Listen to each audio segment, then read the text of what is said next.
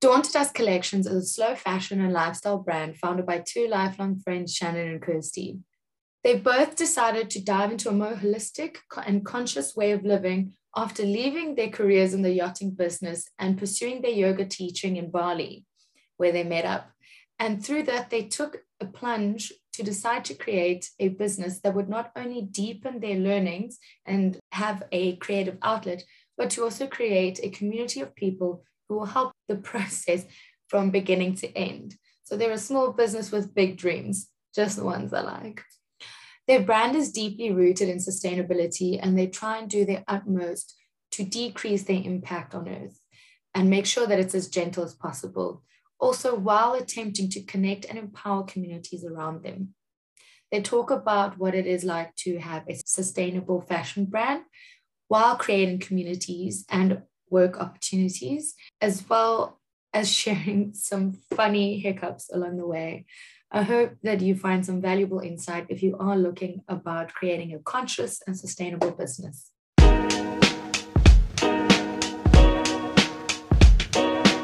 Thanks, Kirsty and Shan, for joining me today on Tea with Nikki. I'm really excited to have you guys on.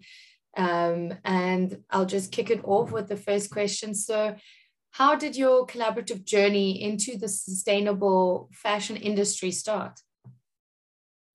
So basically, Kirsten and I have been lifelong friends, and we hadn't seen each other for a couple of years. We were both working abroad, and then we decided that we wanted to do our yoga teacher training. So we ended up going to Bali, spent an incredible month there, and I think just having that time and space to, have a little bit of quiet time and really like sit with ourselves and figure out what we wanted to do. This whole kind of idea sparked, and it kind of came into fruition a couple of months later. Obviously it was lockdown, so we had a little bit of time and space to play, but I've always kind of had this idea of creating something beautiful and unique, and almost a platform for collaboration and for a lot of people to come into the picture in a sustainable way.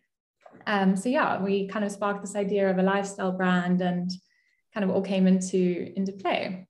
Yeah. So also both Shan and I had originally also worked on yachting. Shan actually managed it a little bit longer than I did, but I think also just with the traveling around and being also in hospitality for a certain period of time, I also just think it was so nice meeting so many different people, and it led us also to questioning like what we would want to do afterwards. And when we met up in Bali, it was so nice to actually sit down and think about what the next step was, because both of us had we were saving up to start or to do something, but what was that and how were we going to put that into play? So awesome. And I know that you've mentioned previously that you've created a small community in Plettenberg Bay that creates the garments for you. So can you just expand on that, on why and how you started this? Because Plet's also quite far. Yeah. So we've actually only recently just moved to Cape Town. We've only been here for about a month, but we were running our production through Cape Town for about a year. And we got to the stage where there was a gap, and we realized that there was an incredible community within Plet. A lot of the local ladies had actually worked in Cape Town in the industry years and years ago, and they'd moved back to Plet, this like a smaller town. And we just saw this opportunity with an incredible workforce and incredible people, and thought, why would we come all the way here when we have the people right here and the skills, and we've got this beautiful idea and they can carry it through. And we started working with them, and it's been such an incredible learning journey. Our main CMT, Nolene, is such a powerhouse within her local community, and she runs her soup kitchens, disability centers, and she started this whole project, like a whole team of women that she coordinates. And it's such a beautiful thing to be part of, because I think when we met her, we really thought our visions are in alignment, and this is exactly what we're wanting. And I think it's just so beautiful to find people that are in alignment and wanting the same things. And I think that's where the magic really happens. It all kind of falls organically into place. So when you started Dawn to Dusk, was it in Plet then, and then now you've only moved to Cape Town? Yeah, so it actually started during lockdown. Shan and I had traveled back from Bali, and everyone was talking about COVID, and I still hadn't hit there, being, in the islands and stuff. And even flying through the Dubai airport, no one was really speaking about it. It was still like News 24 murmurs. And we got back, and about a month later, lockdown happened. And it was just one of those things where, yeah, I mean, thankfully we were in place and then would sneakily like go and do like walks and see each other. And the continuation of our discussion in Bali just happened. And it actually originally started with us doing like eco printing and eco dyeing. And I mean, which is our, you know, going on. I mean, now we're like moving forward. But it was quite interesting because that was originally what we wanted our brand to be, to kind of start with the dyeing and eco printing, and we started experimenting with that. And then, yeah, and kind of when we did start our actual brand, that just seemed a little bit out of reach for the time being. And yeah, that's also we had these giant pots and we basically looked like we looked like witches. We had like these giant pots and we were using onion peels and avo pips and really trying to do it as like sustainably and organic as possible, which is such an incredible thing to dive into. But at that time, there was also literally comment on our lack of knowledge at that point of how insane it actually is to start a clothing business. Onion peels, pips, I love it. But yeah, I mean, that was like the start of it. And it was actually so beautiful to dive back into a creative force again. I think us both being overseas, as incredible as it was, we kind of always felt like this urge to come back into the creativity, and yeah, to actually physically create our own things and kind of dive into that world again. And being able to like use your hands and create these beautiful things, and taking alien like plant species and printing them onto cloth, and actually repurposing things, and just kind of questioning exactly what it entails to start a brand and to have this whole process and what goes into it and what sustainability actually means. If there's block after block or whatever it is, there's always a reason for it. And you have to take a step back and redirect, and eventually it evolves into something that's meant to be, and it's beautiful and it's unique and authentic. And you're always coming back to that core ethos. So, which is what even led us to Nolene. That was like a 5-10 year plan to start creating our own team. And then all of a sudden, we were kind of put into a bit of a pickle, and the team evolved from there, which was wonderful. And that was all from like challenges. Yeah. And how many women are in the team now? So it started off with just 3, and then we went up to 5. And then now that it's a bit of a slower time, it goes between like 3 and 4. So yeah, it's still very small scale, all like hand done. The main lady, she loves the whole training aspect. So she often, if she sees an opportunity or a gap, she brings someone in, completely trains them from scratch. So I think even for us, it's always been a part of what we wanted to create, as to educate and to have these workshops and everything. So the fact that she's been able to do that in the Laos and bring in people and employ people that obviously didn't have anything to do with industry beforehand, but she obviously saw a passion or a little spark in them. So that's been incredible too. Yeah. And so I remember you've spoken about, you wanted to shift the ethos of Dawn to Dusk from being a purely fashion focused brand to being more lifestyle focused. So what is the vision of Dawn to Dusk as a lifestyle brand? I think it was, interesting, like when we started, so we have so many other interests outside, obviously diving into like the whole fashion aspect, but both Shan and I have, done like both self-study and studied online and all that kind of stuff with, holistic healing, psychology, nutrition, whatever it may be. And it's interesting, like when people speak about like their dharma or like what do you want to eventually do with your life, one of our main things that we connected on and have like since we were quite young is that we want to have community and actually help other people in whatever shape or form that may end up being. So with it being a lifestyle brand, it's more just, wanting to connect all aspects of like our interest in order to help people. So the kind of start of it, in order to have a business that can make money in order for us to then help community, has started with the fashion and, a little bit of our homeware as well. We've had a couple of like napkin orders, and hoping to expand a little bit more on that as well. But it's more just the sense of then like being able to, if we do like limited edition, for instance, like go into like handbags or like baskets, whatever it may be, we can source out a community of people that can create that for us, where we can provide jobs. It allows us then to learn about something new and something different. So we basically become like the business backing of like a community project that is kind of like connection between learning, career, creativity. And then, yeah, I think eventually it would be quite nice. I mean, both of us want to continue learning even more so about more the psychology, holistic living, all that kind of stuff. And it would be quite nice to somehow incorporate that into our projects. And the story behind our brand, you know, it's so important to us that I think when you understand why and how a product is created, you become like intimately involved with the brand. And, you know, for us, we want at the moment, like you said, our main product is fashion and garments, but we want our products to become an extension of the buyer. You know, when you buy something from us, you are helping us evolve in a mindful way. You're giving us that opportunity to expand, and the product does. It becomes like when you see someone wearing a top or a dress or whatever, we really hope that they feel the love and the whole process and the whole journey that's gone into creating it, and why it was created, how it was created, who actually created it. And it does. It becomes an extension of you, and it's such a beautiful thing to really understand why it all comes into play. So I think even in terms of that, the story is such an incredible part of it. So on that note about, you know, community building and the story behind the garments that have been built, is that, so you two have also managed to then build a community. What would be your tip that you would give someone who's wanting to get involved in community building projects and those sorts of things? How could they go about it, or do you have any knowledge or tips to share on that? Well, I mean, we're still very much learning and like expanding on that aspect. Like we by no means, you know, it's forever evolving and changing, and these challenges that come and go when you're dealing with humans, and you know, with people. But I don't know, I think for us, it's been so interesting.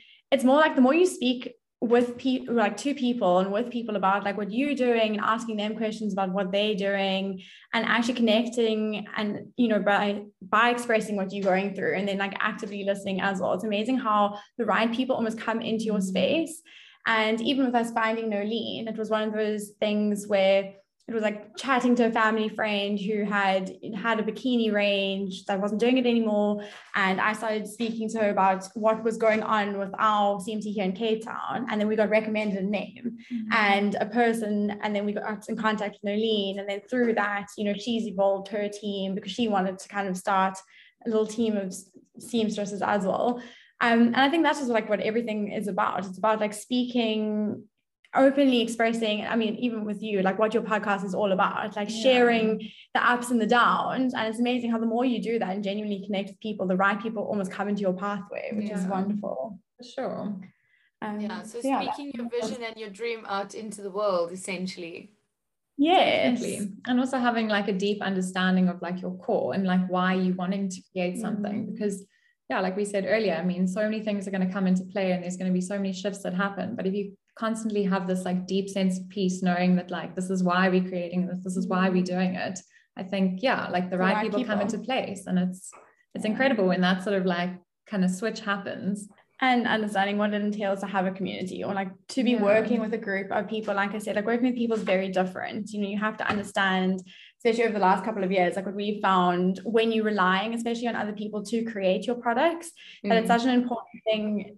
You know, when you're creating a community, you then have to be stern enough to still like expect your product, but also then be empathetic enough to understand that there's going to be like human error and the reasoning, which goes back to like, why are you actually wanting to create a community, and then allowing the space for also just be people in that space. So that's also like another learning curve. And like when you're trying to create a community, it's like understanding that there's going to be so many things that happen and like come into play when you're doing that. You're dealing with a bunch of individuals, people, different personalities, backgrounds, traits. Wouldn't be surprised if there's been some headbutting in the community, not necessarily saying with you ladies, but it's just always happens whenever there's people around. There's always something. So I think definitely an important aspect is to keep mindful, again, like you said, coming back to what are the core principles, why you started it, you're building a community, and that people have their own individual personalities, and then like things happen as well. But what would be a tip as well for, say, someone who's wanting to get into the sustainable fashion industry? What would you advise? I think exactly that, to stay true to your ethos, like to figure out exactly why you're wanting to create something.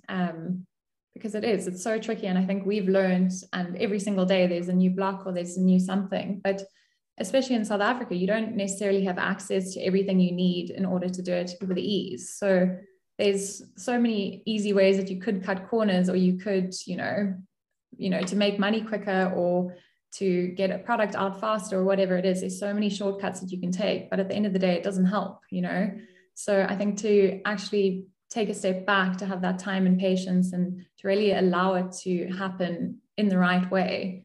I mean, it's also about like understanding what is sustainability to you as a brand, because I think there's so many, often we only think of just the materials that you're using, so the actual making sure that you aren't polluting the earth, but there's so much more that comes into it. Like sustainability goes down into how the products are being created, and there's a whole tier to it. So also understanding, like, when starting a sustainable brand, knowing exactly what those aspects are that you're wanting to do, and to like harness full-heartedly, because sometimes leading back, like in South Africa, it's quite difficult to always have that like ebb and flow of like all of those, tick all the boxes. Yeah. And it is so easy. I mean, you get so tempted, even when we were starting, when you're trying to research, and especially in the beginning phases, when you're still researching and genuinely trying to understand how you can make less of an impact on your footprint, there are going to be times where you actually veer a little bit away, and then you have to come back and be like, wait, what am I doing? That's actually not true to what I was meant to be doing. And then rein it in a little bit. And it's also just understanding that those lessons are also there for a reason. Like it's half the reason why the fashion industry is what it is, and why there's been such a massive shift towards even our like bigger brands having to be more conscious in the way that they're creating and the materials they're using, is because of how easy it is to cut corners. And what have been some of your challenges that you found in creating a sustainable business versus, the companies who do cut the corners, like fast fashion, all those? What have been some of those challenges? It's because obviously creating a sustainable business and the products tend to be a bit more expensive, because of the effort and sourcing that's gone into it. So have you found that as a challenge with because of price point, or what have been some of the other challenges? Price point is definitely one of them. And then the sourcing of natural fibers in fabrics in South Africa is a massive issue at the moment. I mean, it's actually quite an interesting, even talk about community. It's amazing how many more of us, like small local brands, like people wanting to start more sustainable businesses, are communicating more about where they where all of us are sourcing fabrics, because everyone is struggling to find both, like you said, cost effective, good quality fabrics.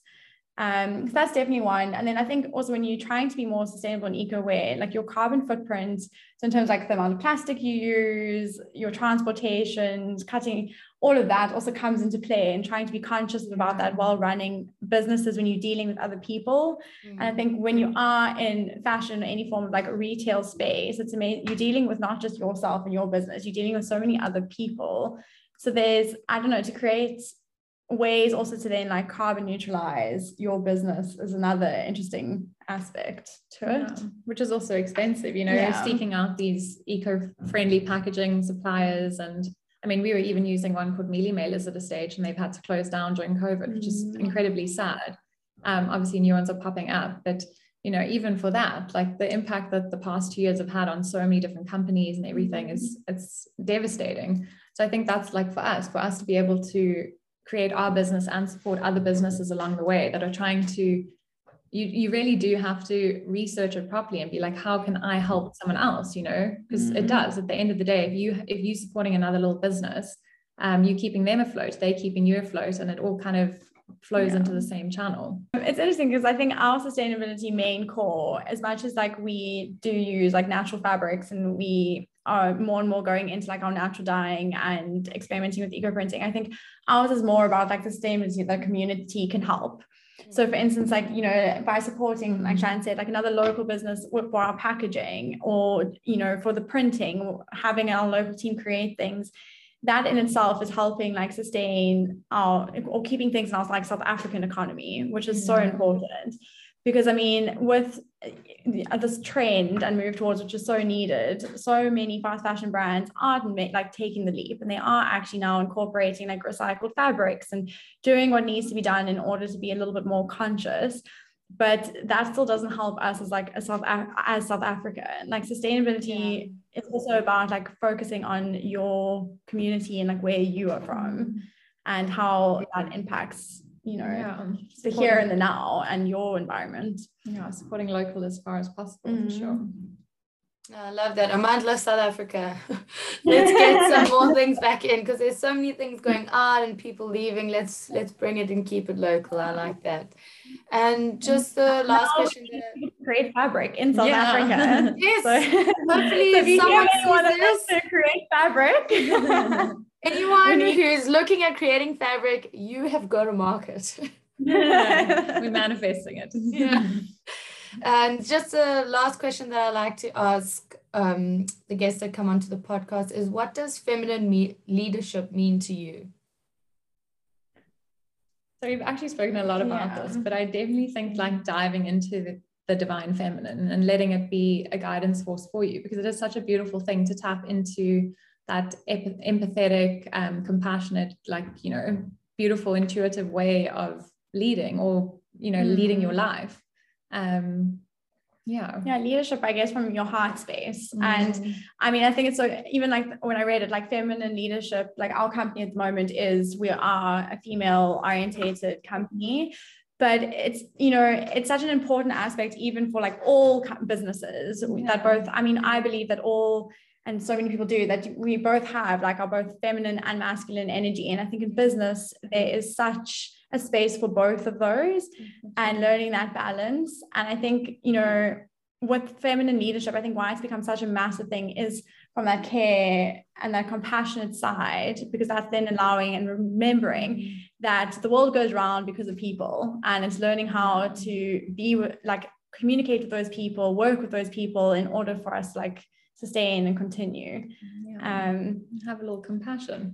For sure. So it's just definitely that compassion and empathy in the workspace. There's definitely a lot more room for it nowadays. I think COVID took everyone for a spin and realized that, oh, these are people that live at a home. They're not just behind a computer all the time. Like, they got families and shit. Like exactly. It's all happening. And so now I just want to move into the next segment that's called the ABCs of your career journey. So starting with A, what was your amazing, affluent Oprah aha moment? So, I mean, we kind of did touch on it a little bit earlier, but I really do, of all the times we've spoken about it, being in Bali and literally just having the time and space to be like, actually, you don't have to do everything yourself. You know, there's so many incredible people in this world, and everyone has their own skills and their own, you know, things that they can bring to the table, and allowing for everyone else to have their voice and to come into play and to actually collaborate and use everyone's strengths to create something beautiful, instead of just kind of dominating the scene yourself, or having to, or feeling like you have to do everything in your own way. It's such a beautiful thing to allow the space for everyone else to come in and have their own sort of like unique experience and unique opinion, to create something collaborative and beautiful. And I mean, you talk about like also the aha moments, and going back, I mean, both Shannon and I were in yachting, and I think, I don't know, from when we were both very young, we spoke about, you know, childhood, now when like family brings back like how you were when you were little. And with both of us, I mean, we've had like people saying that you could just tell that we always wanted to maybe go into something creative, or, you know, not do the run-of-the-mill, do anything corporate or whatever it may be. But I think that aha moment also came after, I mean, I know for me, and we've chatted about it, but after being in yachting, and like, it was quite an intense way of living and being. It's amazing how it's, and I just, you know, each their own, that lack of like learning and expanding, which I eventually got to that point. And I know Shan did as well, why Bali was such like an incredible pinnacles, because we kind of were in that same space, and then chatted about it, and it was like, well, what else is there? What more can we like create? What more can we actually do from the space of like learning and now saving and all of that? I love those aha moments where you're in a situation where you're like, surely there's something better than this. And then you're like, the aha moment can be like leaving the job. I love those kind of moments, because then you're like, no, I know this is not for me. I'm out. Like, cheers. That is beautiful. And moving to B, what was a business blunder turned to blessing?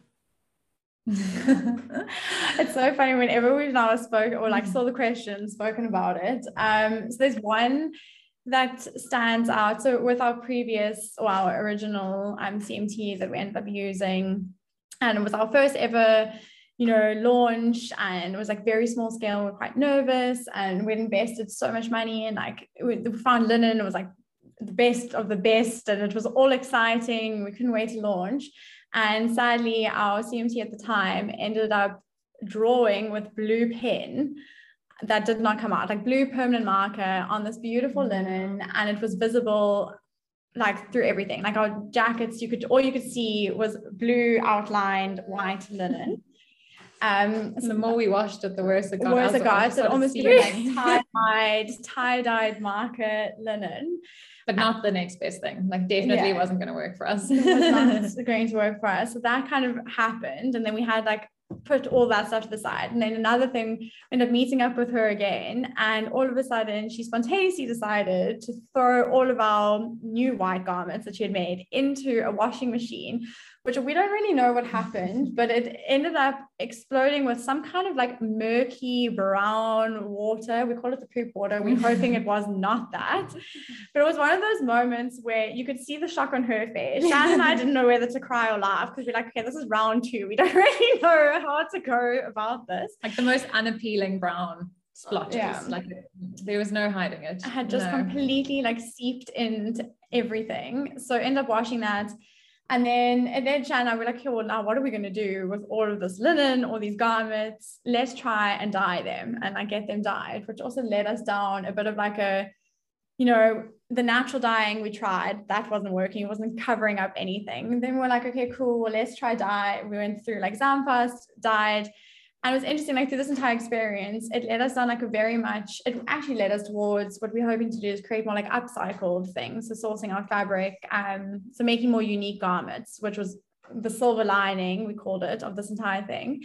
But that was definitely just a blunder. It was like trying to like fix a mistake that shouldn't have been made, and then reverting away from our ethos, and it was just chaos. And it was like of unfortunate events. Very much so. But you eventually managed to use the material. Yes. So some of it was not salvageable at all. Like the dyeing actually made it even worse. It kind of was like spotchy tie-dye, and but it was just like, even with that, and I mean, we did end up being able to use some of the material and creating like a very limited edition, like what we call the silver linings, which popped some color into our range. And allowed us also to realize that maybe we do want to explore more with like color and all of that kind of stuff. But it also led us a little bit away from like us dyeing things, and dyeing beautiful linen was never what we wanted to do. We're like, oh my God, the whole thing was just a nightmare.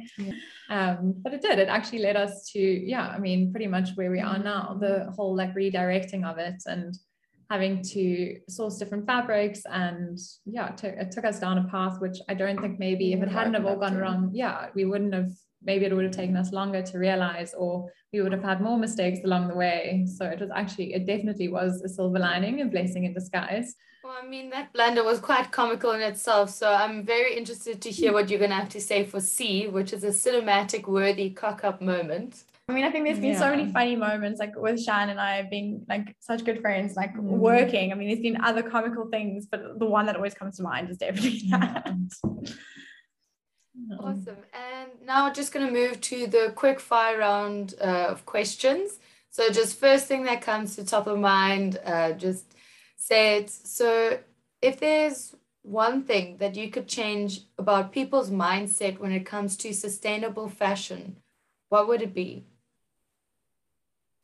I think honestly, just to be more conscious and to realize that like we all really do have our own part to play. And even if you think it's minuscule and won't make a difference, it really does at the end of the day. And the more that you decide to change your approach, or buy local, or buy, ethically made things, or sustainable things, or whatever it is, it really does create that ripple effect. And I think once you start learning about it, you can't unsee it. Like, for us, the more that we dive into it, the more that we understand. And speaking of local brands, what's your favorite local brand apart from your own? Do you want to go? All right. Well,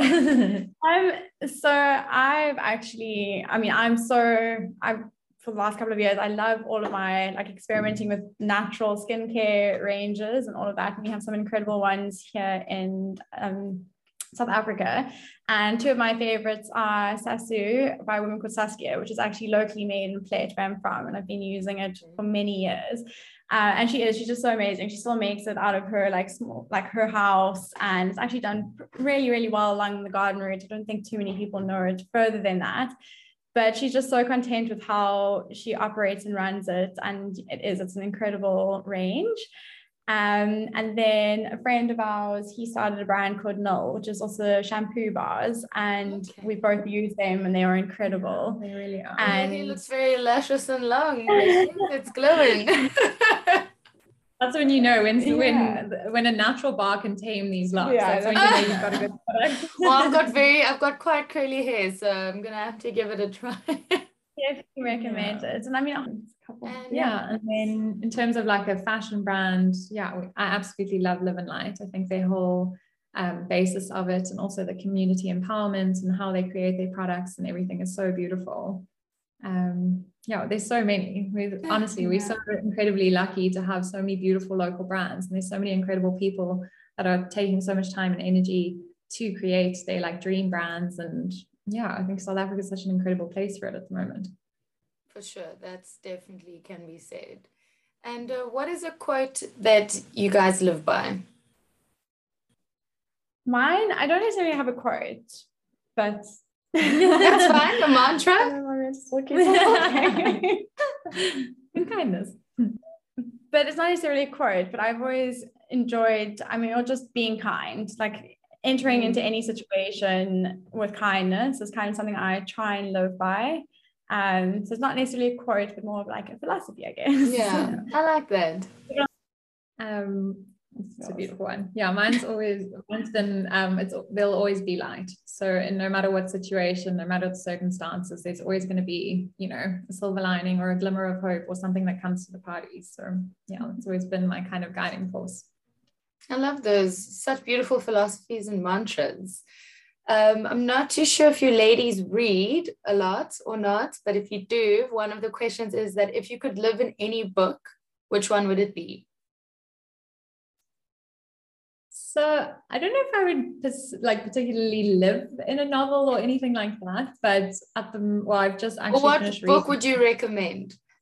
So I've listened to a couple of podcasts on it, and I've just read The Four Agreements, and that I'm dying to read that. I've heard such good things. It's incredible. You can borrow my copy. I'll send it to you. It was gifted to me. I've passed it on now, so I feel like I borrowed it from Kirsten when she was away. So we'll send it to you. Yes, please. Sorry, because I just realized your book recommendation. My book recommendation, trying to think what. So I've recently also read The Alchemist, which I've also found is a really beautiful story. It's one of those books that I actually still have not sat down and read all in one sitting, but I also wouldn't say I would want to live. It actually sent Shan and I, when we saw that question, down a massive chat just about not really ever wanting to exit reality. So I wouldn't want to live in a real world, but in terms of also just good storytelling and somewhere, a book that transports you into a different place and also has a lot of wonderful life lessons. I would also recommend you reading The Alchemist. It was beautiful. I actually read The Alchemist in one sitting. One day I finished it. I couldn't get enough of it. I also think it's such a beautiful story, and the message. It actually now you're making me think I want to read it again. Because I'm also one of those people, when I read books, I always take quotes from the books of what I like and different things. And especially when it's self-help books, I just have notes where I'll say The Alchemist, and there's all the quotes that I like. And it's Jordan Peterson, all the quotes that I like. That's me. It's actually something I wish I did more often, is actually take notes or even scribble in my books and stuff, because I don't often do that, and I'm terrible even with movies. Some people are so incredible at recalling stuff. I'm like, what? I understood the general plot, but how have you just quoted back an entire section of something?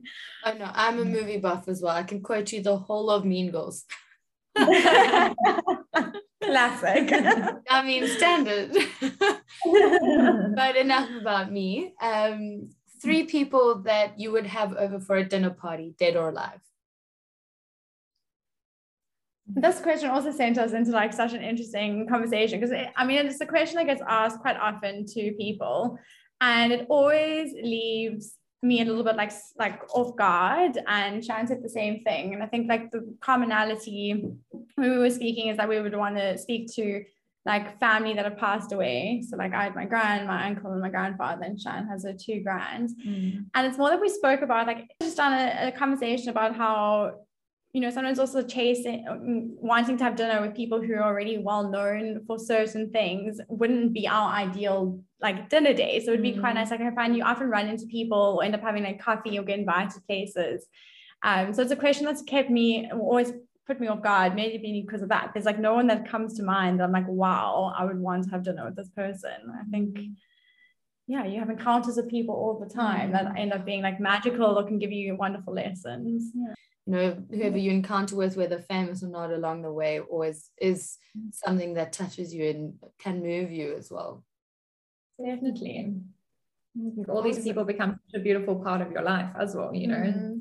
You start questioning who you are and what you want, and you realize, like, especially for us, like our grandmothers and stuff, and for you, you know, it's such a big journey, a part of your journey, and who they are and how they created their world and all the battles and all the triumphs that they had. And, you know, it becomes part of you and it passes down to you. So yeah, I think special thing. It's special. Sure. Well, thank you so much, ladies, for joining me today on the podcast. I really appreciate it. I think so many people are going to get such value from, you know, how to create a sustainable business, creating communities, and then also just hopefully this might change some or 2 mindsets about sustainable fashion as well. Well, thank you for taking the time to speak to us. Yeah, lovely.